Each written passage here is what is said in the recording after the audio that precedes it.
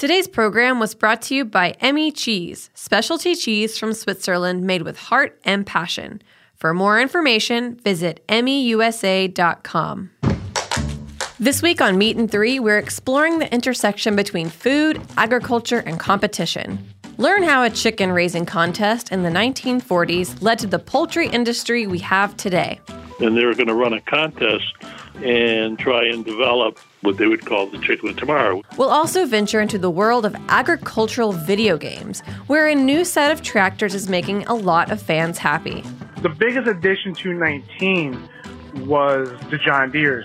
That's what everyone was hyped for. And we pay a visit to a group of Indian restaurants that aren't on the friendliest of terms. Usually they wait for my restaurant, but after a long wait, they go to next door or downstairs. But this is how they do business. They completely copy whatever we do. Embrace your competitive spirit and be the first to listen to new Meat and Three episodes by subscribing now. That's Meat +THREE, available wherever you listen to podcasts.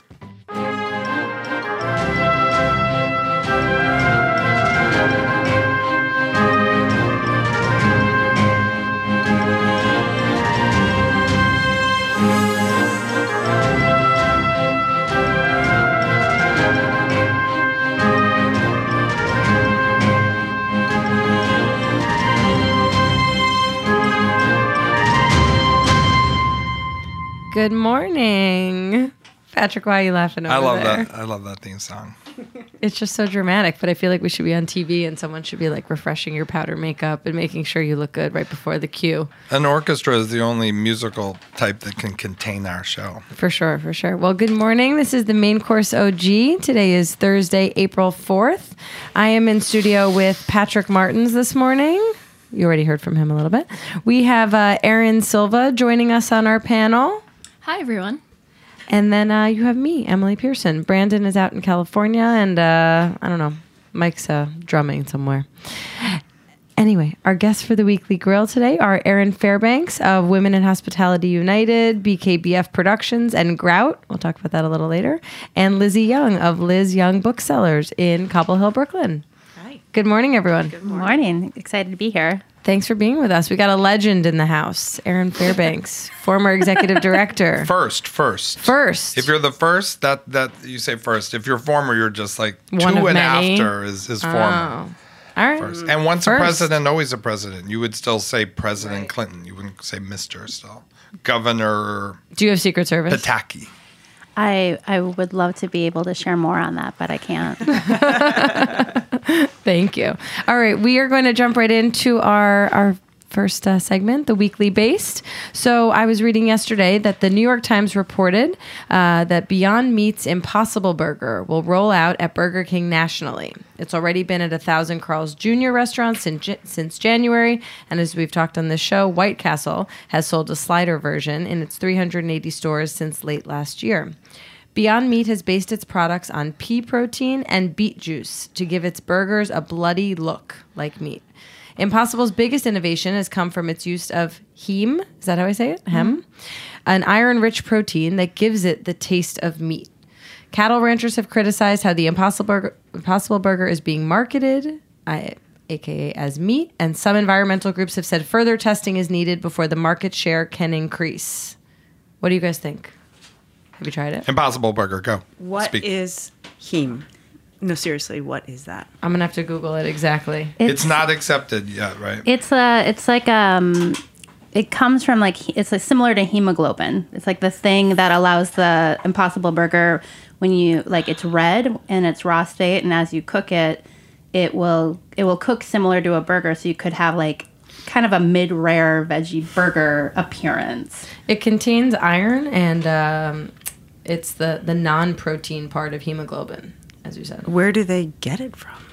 Science. Are they growing it? I can't believe they care how it looks when it sits in the middle of a bun and mayonnaise and all that stuff. I mean, if it's being sold by itself at a butcher shop, sure, maybe then it looks weird, but... I don't know. I've seen it. So, I've had it at events, as a burger, and I don't know that I would have totally noticed it wasn't a meat burger unless someone had really told me. And I've also been at friends' house where they have it in their fridge, and it comes just like you would buy a regular beef burger patty. It's like in a 2-pack. It looks red. It feels like meat. And it's really interesting to me there, because I think their target market is not vegetarians. It's actually targeted towards meat eaters, which is why they spent so much time and effort being able to like make sure that, you know, visibly it really was reminiscent of meat, so people didn't feel like it was an alternative, but actually, you know, it is, obviously. Yeah, no, as they say, it's an alternative just for supposedly health benefits. It's not necessarily because of how you feel about the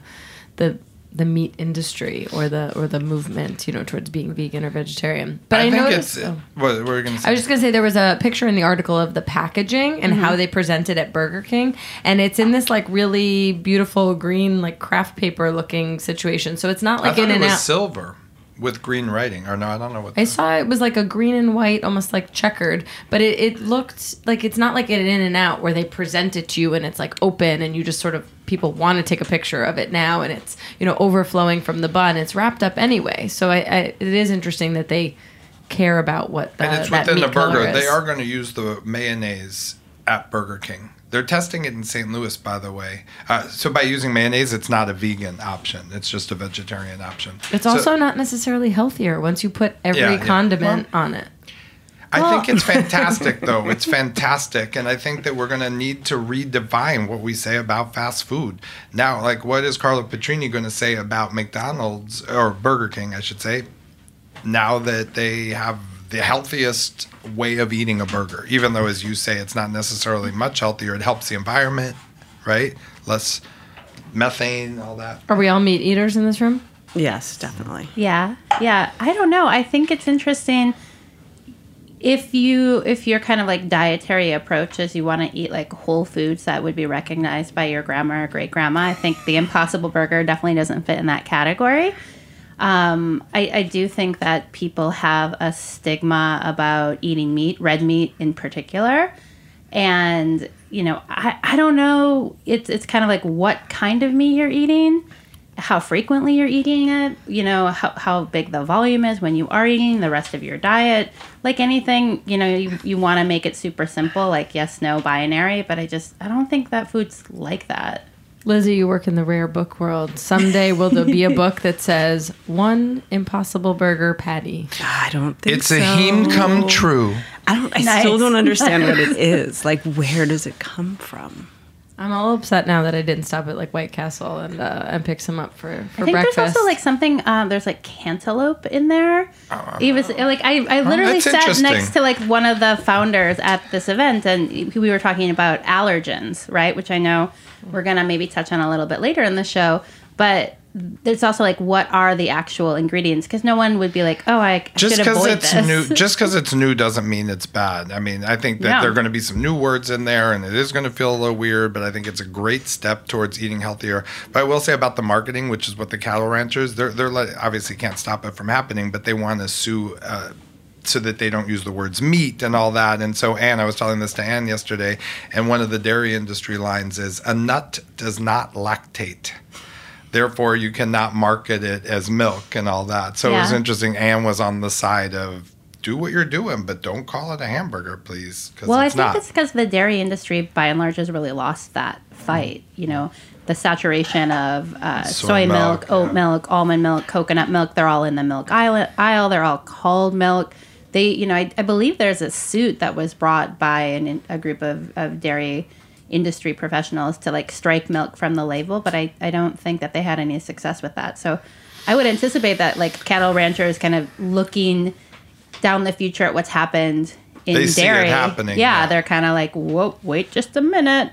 Well, when it's funny that I've heard when I was talking to the Saxelbys last night that St. Louis is often the test ground for new things like this. And I guess it's a sophisticated bunch, but also Midwest and middle of the country, like smack middle in the country. Fascinating that they would start there. That's their test ground. They got St. Louis. Volpe is there. You know, there must be something, and they have a great baseball team. Anheuser-Busch is there too. Yeah, I guess that's a inspiration for Shake Shack is St. Louis. Interesting. That's where Danny Meyer's from. That's where he's from, right?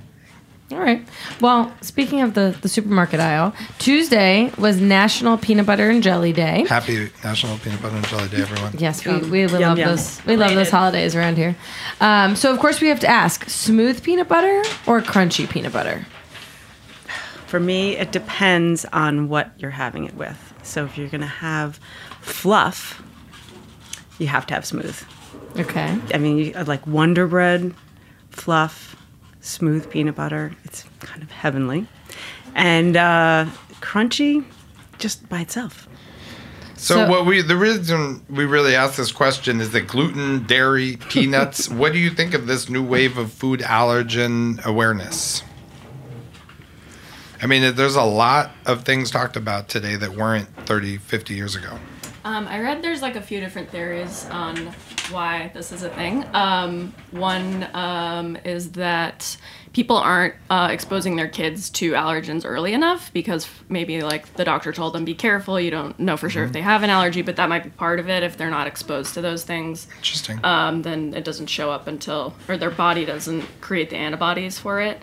Western diet is another theory because we eat so much sugar and processed foods, and so our gut bacteria isn't healthy, and can't build up the resistance to those allergens. So I don't know. That's what some people say. It's like so Purell and fast and that food. Too, yeah. Purell and fast food, which cleans everything. Yeah. There was a lady that was like, "Oh, could you please put Purell to come into my kid's house?" And the kid, and I felt weird. I felt that that's not good for anybody. It kills all the bacteria. Some of it's good, right? Yeah. So soap and plus, water is fun. You Bubbles can't are cool. hide from that stuff in New York City.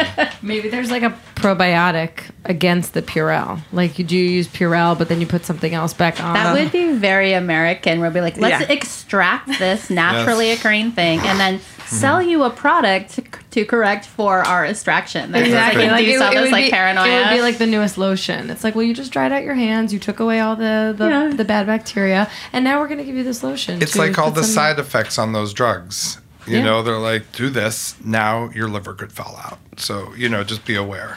Well, I just want you to know, if you are a smooth peanut butter lover, you're more introverted, you arrive early to work, and you stress more easily. And then if you're a crunchy peanut butter lover, you're more extroverted, you believe in love at first sight, and you're more likely to have gone skydiving. This was based on a survey taken of 2,000 Americans. But it was interesting. They said most people do prefer to eat peanut butter off a spoon right out of the jar. It's so good. I have a lot of friends who do that. But I feel like, Patrick, didn't you go to college with like a scion of the peanut butter industry who's like... But I lost interest once I found out he was just buying a regular old peanut. Peanuts. There was no heritage, no heirloom. I don't know. Do heirloom peanuts even exist? They must. Yeah, like Virginia. I think you can buy... Special peanuts. Really special. And they're like really long and quite delicious. Now, if you're just buying a commodity, like, who cares? They're still good at a baseball game. Peanuts? Yeah. Peanuts, yes. Well. The ones in the shells. Those are heirloom, right? Well, peanuts Oh, are for actually sure. not a nut, right? They're a legume, which I think is like a little... I don't know. I feel like I've been like... What is an artichoke? Family of? I would guess cruciferous vegetable, but I feel Thistle. It's a thistle? thistle. Oh, yes. like... That makes sense based on I was going to appearance. ask if it was in the nightshade family, but I don't even think that's right. Shit. I hope lost. not. Yeah. I'm not eating Are you allergic to nightshades? Yeah, I'm not But- eating nightshades. Why not? Rheumatoid. Oh. But real quick, Makes sense. can we go around your team crunchy, team smooth, Emily? You know, I didn't grow up eating peanut butter. My mom hated it, and so we never had it in the house. But in later Did years... she ever go so far as to say, we have an allergen against it? No, never. She just hates the smell, I think. But my dad, turns out, loves peanut butter and jelly. So, like, now that, like, they are empty nesters, he'll buy peanut butter and make himself peanut butter and jelly. So, I don't know. I think if I had to pick, I would pick crunchy. I'm fascinated when there's, like, you go to Zabar's or any of these places, and they have, like, 30 different kinds So of many. unbelievable It's sandwiches. amazing. And the peanut butter and jelly. It's a Because, yeah, classic. it's unlike any other sandwich there. All right, Patrick, which one is your preference? Personality-wise, I must be... no, I must be smooth. You must be smooth. But I like crunchy, so I'm very conflicted right now. Thank you, Erin, for understanding. The one time I open up, and this is what I get from you. But I wonder, I guess, because you have kids too, are you like a peanut butter type household? I am like, this is the house that we're going to be, kids, like it or not. And if they really You're protest. a fondue and trout roe house, right? Fondue, yeah, we do fondue. We have 3 sets, but we don't do it that often. We eat a lot of caviar. Of course, especially Josie. Roe. I don't have anything against crunchy peanut butter, but like in a life or death situation, I would probably pick smooth. If that ever happened, I don't think. I like natural peanut butter because it's sort of somewhere in between. It's like a coarse grind, and there's not as much sugar in it, but I also love sugar, so it's a hard call. Hopefully. You're of the generation where I thought you were going to say the peanut butter and the jelly in the same jar. The Welch's one. That's not right. Oh, I do like that where you go to like Zabar's or Sahadi's, or I think Whole Foods does it where you like grind it fresh. They do that a lot with the. That's how I find almond butter to be appealing. Like I don't really like the idea of it just in a jar, but if it's like part of this process where you get to watch it be ground and like you have it fresh in a little container. I feel like I made something. Yeah. Well, I mean, soon we're probably going to see our artisanal nut butters and like a home conching and grinding process that'll like. Another appliance we have to have in the house. Another thing for the counter. I say this all the time, but I know what's going to happen in the future is all these chefs are like, Erin, when you're in your 70s and 80s and you don't go out quite as much, you're a little bit more. That's already happening.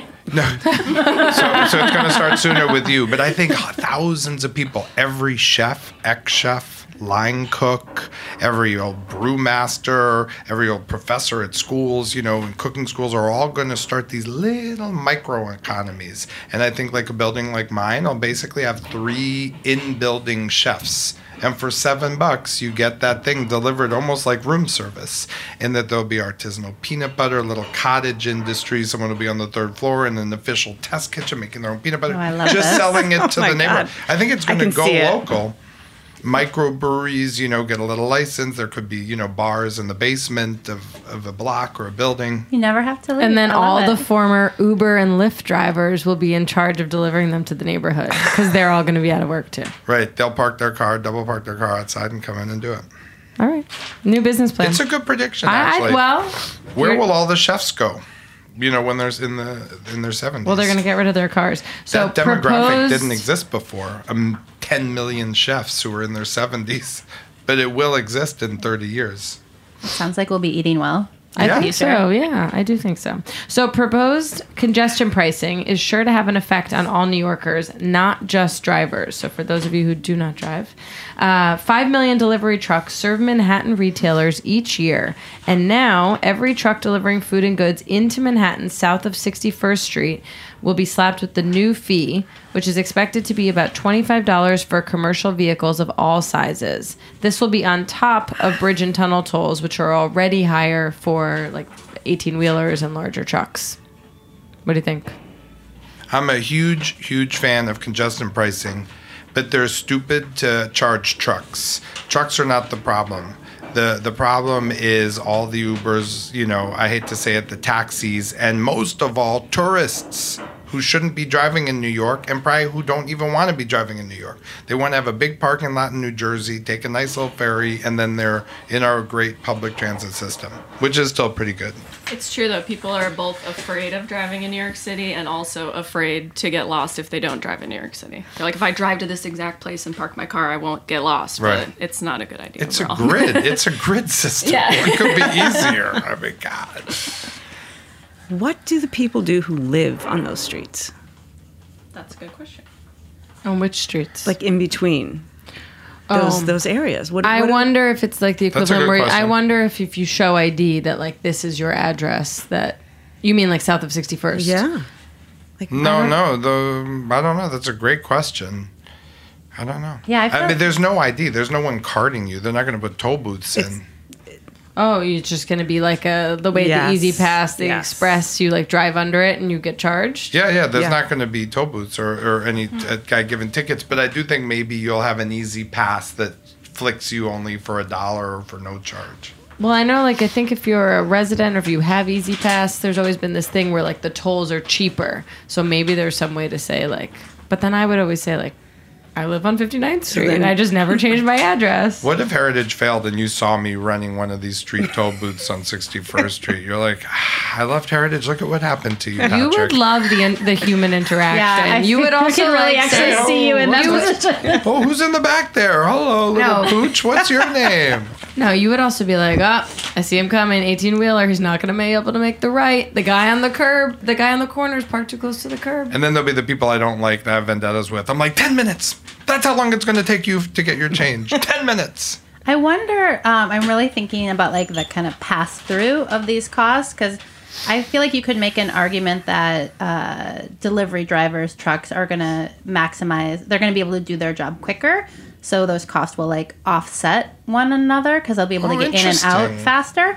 But also how those costs are going to be passed through to restaurants, retail outlets, all those. Because you already, if you get a linen delivery, oftentimes produce delivery, there is a small fuel surcharge that is tacked on, so that that $25 fee gets divided by the 100 restaurants at a quarter a restaurant, and then all of a sudden it's just like adding on in different spaces. But I think I've also done like commercial delivery in New York City, and I have to say, when I was working for Flying Pigs Farm, it took an entire day to make 9 stops in Manhattan and Brooklyn. Were you driving a big truck? Yeah, but that to me is like insane. Like, and of course, did we have the most efficient system? Was I the best driver? Could I unload the pig the fastest? Absolutely not. But well, you bring that up. Good driving is the best way to avoid congestion, and most people are not good drivers. They're not forward-thinking, aggressive. To driver's responsibility, you have to advance with the car, you have to signal, you have to allow people to accelerate and go through. You can't double park in places where like cars can't pass. If people were taught to drive better as a culture, we're in Europe, where do you practice? In America, where do you practice to drive? Like parking lots.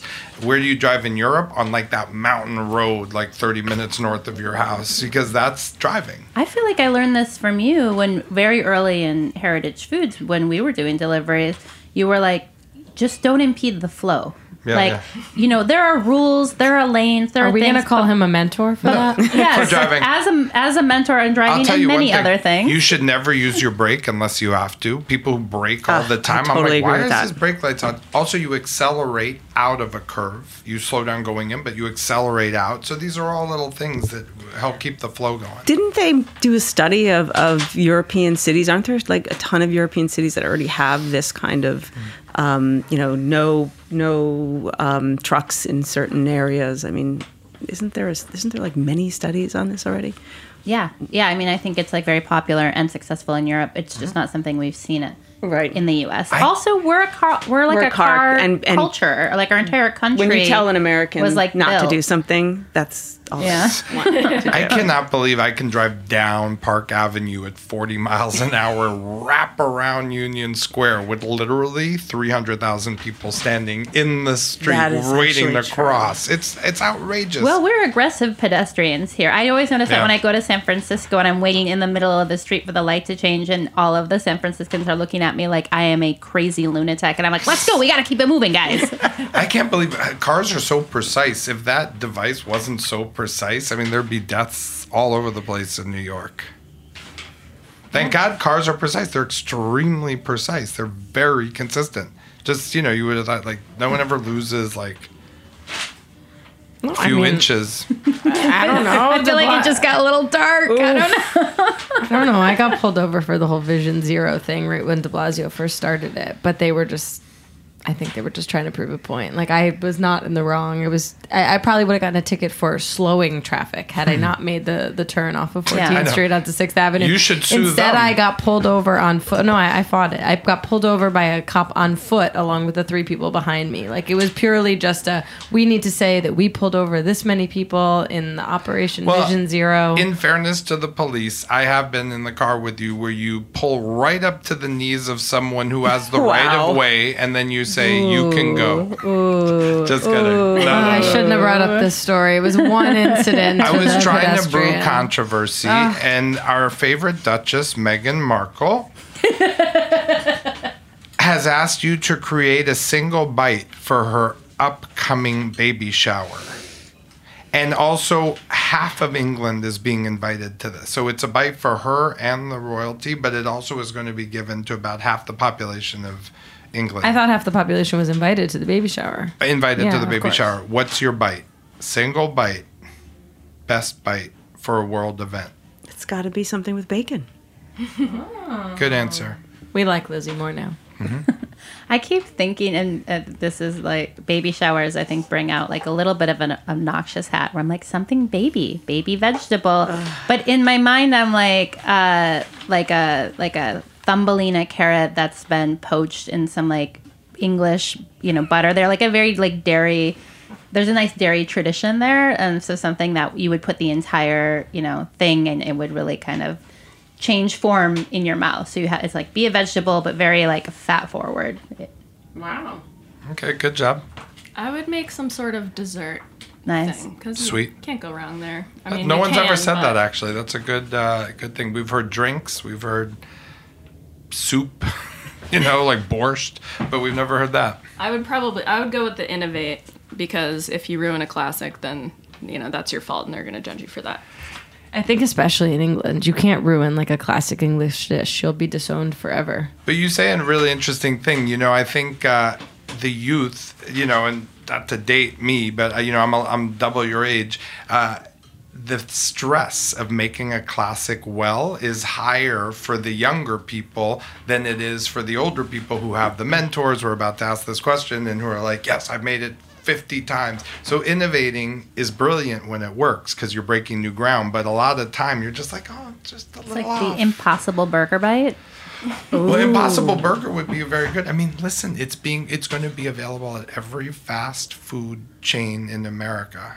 That or its competitor or something like that. That is amazing. And meat companies sell it. I mean, we know like La Frida Meats carries it. I've We seen might on sell their it one truck. day. Who knows? Maybe we'll have a version of it. If we can have a heritage Heirloom heme. Oh yeah, an heirloom. Yeah, they an gotta come heirloom up with a heme. different name for that. It's not. It's not unctuous. Hemeloom? The beets. It's not the, unctuous. the- It's not. Yeah, the beets and the peas will have to be heirloom as well. No, I like unctuous. That's a good word. Yeah, meat does still give certain things. And the meat industry should start working on the taste terms that they have that the Impossible Burger doesn't. But I like unctuous. I like succulent. I like, what other words does meat have? I mean, Toothsome. fatty, juicy. Juicy is not part of the Impossible Burger. You wouldn't say it's juicy. I haven't tried one. I have to suspect they're going for juicy. It's like a great, completely unmemorable burger. You're like, when you go to like a pub and you're like, yeah, let's get the burger and the fries, and you're like, that was like delicious, but like It'll it never wasn't be about great. the meat. It's never going to be excellent. It's always going to be like, that's fine. That's like good. You're kind of like meh. It's like the meh. I don't know. It's not like Hem. yeah, Hem. mehem. So what is the state of food media, publishing and radio? We have two very cutting-edge technologies represented here. Erin helped start a radio network. You work with the printing press. I work directly with the printing press. No, a food. Oh, I know. Food cookbook shop, food literature. So what is the state of food media? With an eye towards what you guys have done. Well, what I see in my world of rare books, and actually I have new books too, is that people spend so much time on their devices that the actual object of a book is really exciting to people. They seem to really love the idea of having a book in their hand. They're going to, use recipes from their phones and other laptops, but they love having the book. So it's kind of coming back. Yeah, I definitely feel like there's this kind of tension between our actual selves and our aspirational selves. And you have media producers who are playing to both sides of that equation. So actual self, clicking on the, Kim Kardashian tag or the like super, I'm like blanking on the word, clickbaity fast digest, kind of like junk content consumption. And there's like some good stuff in there. And then on the other side, I think very much to what Lizzy is saying, there's this craving for really authentic, deep storytelling, beautiful paper, beautiful imagery, craft. An object, like an actual object. Yeah. Which is then sometimes articulated on social media. Yep. And you have There's that like a aspirational circular side where Yep. you're like, I want that too. Like, I need to do that style. But then you need to show people to validate it. That you've done that. That you've done that. Yeah. Yeah, so I think you have like content producers that are, getting really experimental, which I think is exciting. And I feel like the other thing that feels exciting to me is you're really, due to social media, people that, historically we haven't heard from have access to audiences. So you're getting these like stories and perspectives and kind of points of view that we just haven't seen kind of populate pop culture in such a way. And so like, that's, I think, also really exciting because there's a whole new like landscape to be discovered, especially if you're not a member of some of those groups. I mean, that's the thing I love about podcasts is like I can like hang out with like two guys from the Bronx who are like really into, wrestling and smoking pot. And I'm like, that's not really my scene, but I'm kind of curious about how do these people think? And you can be a fly in the room without being in the room.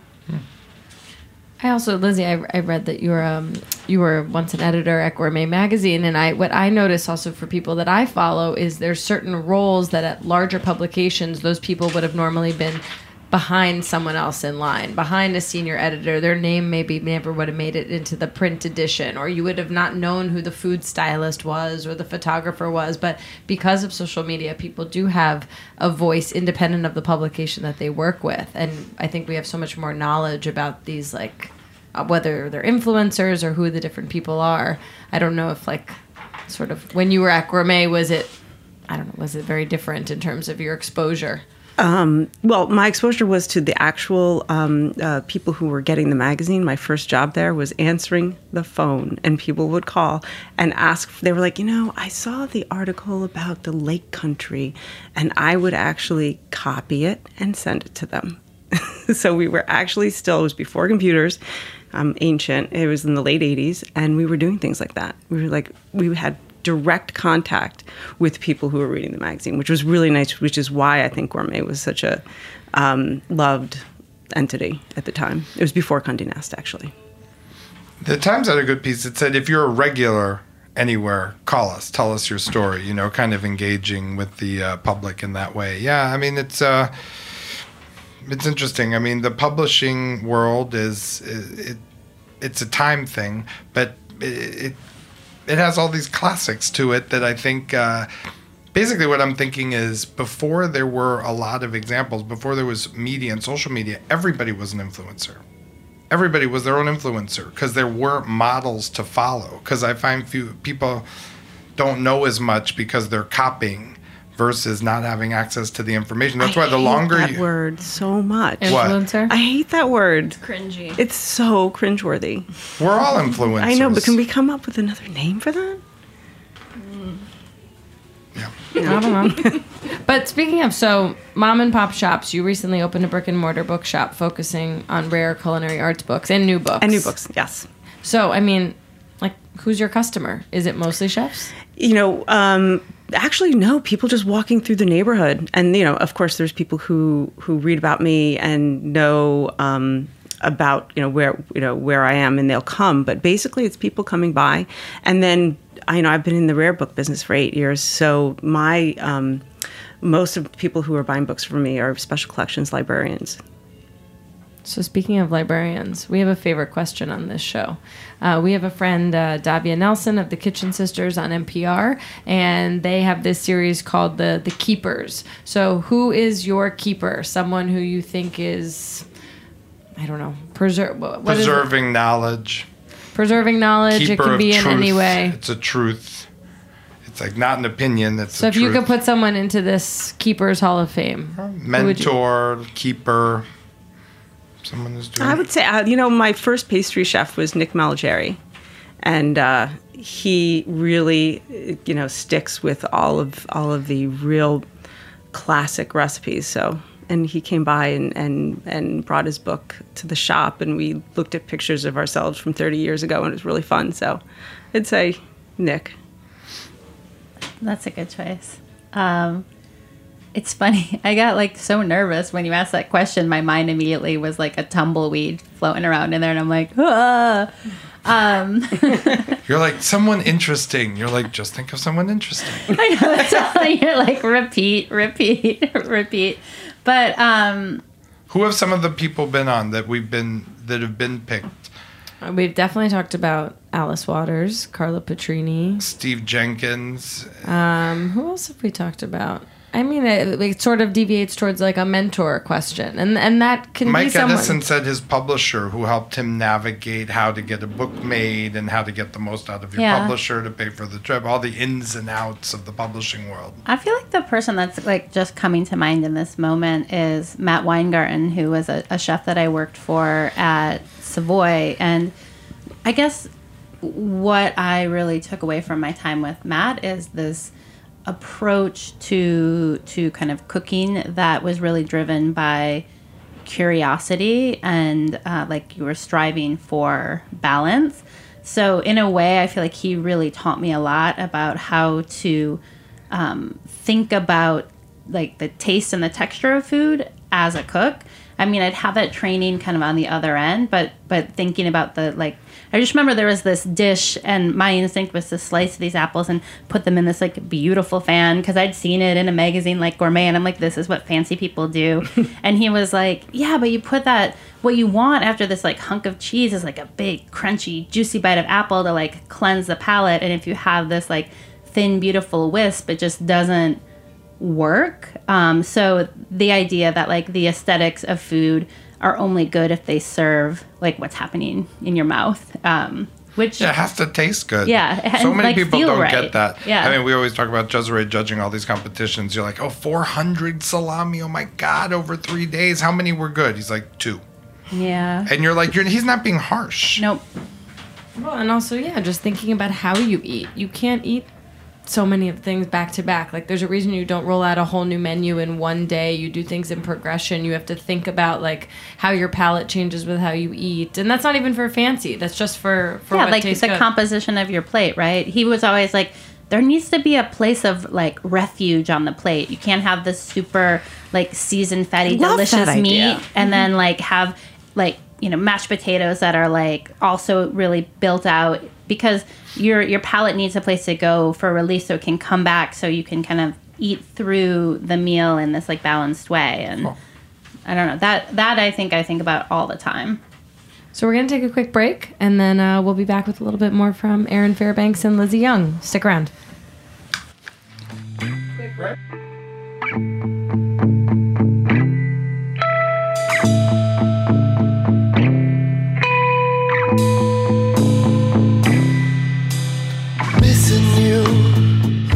Today's program was brought to you by Emmy Cheese, specialty cheese from Switzerland made with heart and passion. Since the early 1900s, Emmy has been a passionate supporter of farmers, cheesemakers, and family tradition. They believe in sustainable agriculture and respect for the people, land, and animals that make their business possible. Remaining dedicated to tradition, they strive to lead the industry in innovation, ensuring they bring you only the highest quality, best tasting cheese from Switzerland. Emmy is best known for importing more than 80% of Swiss Gruyere into the United States, but that's not to overshadow their other specialty cheeses, including Kotbalt cave-aged cheeses, Appenzeller, Tête de Moine, and traditional Emmentaler. For more information, visit emmyusa.com. Are you enjoying this podcast? Heritage Radio Network has plenty more. My name is Allison Kane, and I'm the host of In the Sauce here on HRN. Now that I'm expanding my cooking school to a sauce line in grocery stores, I need all the help I can get. And I want to help other entrepreneurs build their brands too. You can find In the Sauce wherever you listen to podcasts and on heritageradionetwork.org. All right, and we're back. This is the Main Course OG, broadcasting live on Heritage Radio Network from Roberta's in Bushwick. We are in studio today with Erin Fairbanks and Lizzy Young. Patrick is great, strongly outnumbered by women today. I know. How you doing? Feeling good? I'm all right. I think you like A hanging man out with women good better. taste. Thanks for asking. Exactly. So, Lizzy, we were chatting yesterday, and you told me you just sold a book to someone about women working in hospitality in the 20s and 30s. How do you select books for your shop? Because I'm so interested in the history of food, but I'm also interested in people. So that really spoke to me because of it was actually a book about the restaurant workers of New York City, and the special collections librarian who bought it from the New York Academy of Medicine, and they were studying the effects on working so hard. It was actually 1916. But things like that they're just these stories about people and food, and people go together. And I take all these little, roads in my mind, from one thing to another, whether it's women, farm workers, chefs, and then particular areas of food. So do you go in looking for a specific type of book and try to find it? Or No. are there warehouses somewhere? Or when someone dies, do you go to their house and see and purchase certain books? How does that economy work? So I'm part of the ABAA, which is the Antiquarian Booksellers Association of America. And there is many, many people who are constantly online putting what they have up all day long. So I get to pick and choose. People are putting lists. Most people are generalists when they're booksellers. And since I'm a specialist, I can look at these lists and go that's perfect for me. Whether it's something from Prohibition, about drinking, about making some kind of cocktail, it's actually fairly easy. I don't have to really do the go and pick through people's books. And have you ever found a book that someone was just giving away and you knew that it was worth $1 million? I mean, is that kind of what a book person wants? That's the ultimate. That's that ultimate story that people in the rare book world talk about. I haven't had that experience happen yet. I've paid for all my books, but I'm still waiting for that. The first edition of Joy of Cooking with the dust wrapper to show up with a typo on the cover. With the dust wrapper, it's unheard of. And if that shows up, I'm gonna cry. We were talking about this last week. Are there fines anymore at a flea market or Yes. at a yard sale? Or does everybody think that everything has a value to the point where they put everything online because they think they can get a little more than someone just, walking in? Well, it's for the first time in history, certain rare things or keeping things are not being made anymore as much. It's much smaller. In the old days, that was all that was being made. Every dresser, every drawer, every chair, every little cup was made by hand in a kind of artisan way. And now, all of a sudden, that it's factory, those things are going to... So it's obviously dwindling, like paying for orchestras, 100-person orchestras to travel around the world to 80 cities. I mean, that's dwindling. Right. I mean, if there's only 1,000 of of this particular book made, then Sure. That since it's paper, I mean, half of them are gone. Half of them, half of that are, in bad shape. So just having a pristine copy of something. So can you tell us two of your most expensive books and why? Well, one of the oldest books I have is from the 16th century, and it's about cultivation of olives. And it's got some beautiful plates in it. And then I would say, actually, I do have the first edition of Joy of Cooking without the dust wrapper. But How much does that go for, if I can ask? I think it's like $3,000. Oh, wow. But it was self-published. So her first book was self-published. It was kind of out of need. So there weren't that many. And then after it became a success, then somebody else picked it up. Is there any book you would never part with? As a rare book dealer, you can't say that. All right. It's like being a dog breeder. Ultimately, the dogs have to go. You can't keep them all, even though they're cute. Exactly. Erin, tell us about Women in Hospitality United. I know I just received an email that you now have a membership. Actually, I think I should explain it. Okay. No, just kidding. Go ahead. I think you've been at one of the events, maybe. Yeah, well, Heritage has also been an early supporter of ours. Women in Hospitality United is a nonprofit that the goal is really to affect culture change in the hospitality industry. So how do we build more equity and access to advanced, like traditionally disenfranchised groups, and had a really organic beginning. One of my co-founders, Elizabeth Meltz, had worked for the Vitaly Bastianich group for just over a decade. And in the fall of 2017, when a lot of the initial harassment coverage, in particular about Mario, but about a number of other chefs was coming out, she was really having, a conflicted reaction here as someone who had been a longtime mentor and supporter of hers, and to get what felt like a lot of new information. It was, where do I put that? And you look back over the course of your career and you're a little bit like, should I have known? Like, did I know? Should we have done something different? And then also, what do I do now?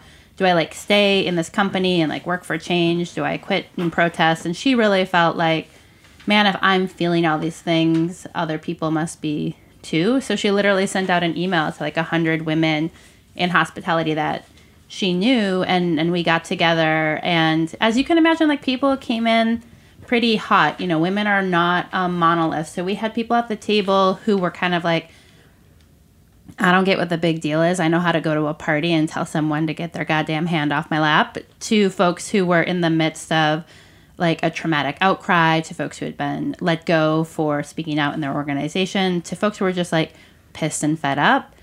And, we didn't come to that meeting with we figured it out. We essentially said hey, let's continue to meet and talk. We'll host 5 meetings over the course of the next 5 months and kind of see what might emerge. And So what's emerged? So what's emerged is we spent, I think, most of that time developing this activation called the Solution Sprint. So kind of pulling from hackathons in the tech industry or design sprints or kind of pitch competitions. We're how can we get frontline staff, stakeholders together to really think about creating solutions? And so the sprint is basically a way to bring people together in facilitated groups to present an idea that they have. And how do you take things from around the kitchen table conversation to get them on paper to see hey, does this initiative I'm thinking about really have legs? Is this a project that would resonate with people? So it's still formulating. It's basically deciding where your focus will go, right? Because it's still being discussed. So the sprint is essentially a tool that people can use to kind of create their own change wherever they are. I see. Cool. So chefs are already really, chefs and drink makers are already really good at this. You imagine when you're going to make a new dish, right? It starts out in this very conceptual place, and then you practice and you iterate and you bring people in to have conversation, and then at the end of this thing where you've done it 100 times, you're okay, this is good, we're going to put it on the menu. Mm-hmm. So how can we take that skill set and apply it to different problems like sexual harassment in the workplace, creative thinking around how do we support working parents, access to mental health resources. So ultimately, as an organization, we're looking at how can we remove some of these barriers that are holding people back from using the tools and know-how they already have to create the change they want to see. And you're a nonprofit, 501c3? We are. And how do people donate if they want? You can just visit the website. It's womeninhospitalityunited.org. You can donate. And then, as Emily said, we just launched a membership program. So we are doing a couple of things that are benefits of membership. One, we have an online kind of Slack community. So it's a space where you can go to get information, to problem solve. It's kind of interesting. We have people jumping in different Slack channels being hey, I'm a manager at this bar down in Atlanta. This thing happened last night. I'm not really sure what to do. So people can really weigh in real time and give you feedback, but you can also promote or share different ideas, post for jobs. And then over the course of the next year, we'll be hosting a series of webinars and workshops and traveling to a bunch of different cities to do really looking at how can we do skill building activities where we bring kind of coaching techniques or industry-specific kind of know-how to these communities. And a lot of that is really just driven by our members and what they're saying they kind of want to learn about. Fantastic. Yeah. And Lizzy, if people are not in New York, can they look at your rare books online? They can. I have a website, www.lizzyyoung with one Y, LIZZYOUNG bookseller.com. I would put a camera, a 24-hour camera, when you open and it's on. And so the website is actually you. and seeing the bookstore. I think that's really cool. Okay, I'll put that in there. And the people can be at the bookstore while they're reading the books. But then they're not going to come. That's true. It's such a cute little 200 square foot little space. Don't focus it on the titles. But no, I mean, I think that's great. I mean, a bookstore is just exciting. It's like, I've always thought we needed a camera here. There's something cool about the fact that these places exist where people actually leave their house and come I used to think it was kind of weird how like you can watch, there are some televised podcasts or radio stations and like you're looking at people with headphones on sitting at mics at a round table. But do you know where it started? The sports world. Like Mike Francesa. They put the TV in there. He's sitting there with a big bowl of peanuts. I don't want to see him. Mike Francesa. Yeah, he's not the most attractive man. But no, I think I like his voice. It is a different... He broadcasts 5 hours a day. That visual part is different. It definitely changes your experience of sort of like how you're also to then also see what somebody looks like whose voice you've only heard for however long, and then to have that experience of being like, oh, I am that, you know, not just a listener or fly on the wall, but I'm also watching and seeing what's up. It works like the Christmas or Thanksgiving fire that WPIX does the 24-hour. There's something a little connected to that. Like not enough is happening that it should be on TV, but it's also really cool. Yeah. Well, I think we're like visual creatures, right? And you're like trying to get to all this. 2 of them. Yeah. God gave us 2. Knock wood. Well, this has been a very good show, very exciting. Mom and pop shops is a big theme of this show, and we love talking about them. Thank you for inviting me. Where are you located? Address? 212 DeGraw Street, Cobble Hill, Brooklyn. Very cool. We'll stop by for sure. Yeah, I can't wait to come by. You're around the corner from me. Oh. See you soon. Okay. Awesome. All right, stick around, guys. Tech Bites is up next at 11. Erin Silva, thanks for joining us today. Thank you for having me. Will we have you back? Yes, please. I'll be back. She's Sounds like, good. if I'm asked. All right, we'll be back. We'll be back next week with 2 wonderful ladies from Union Square Hospitality Group, from Union Square Cafe and Daily Provisions. See you guys next week. Nice job. Thank you.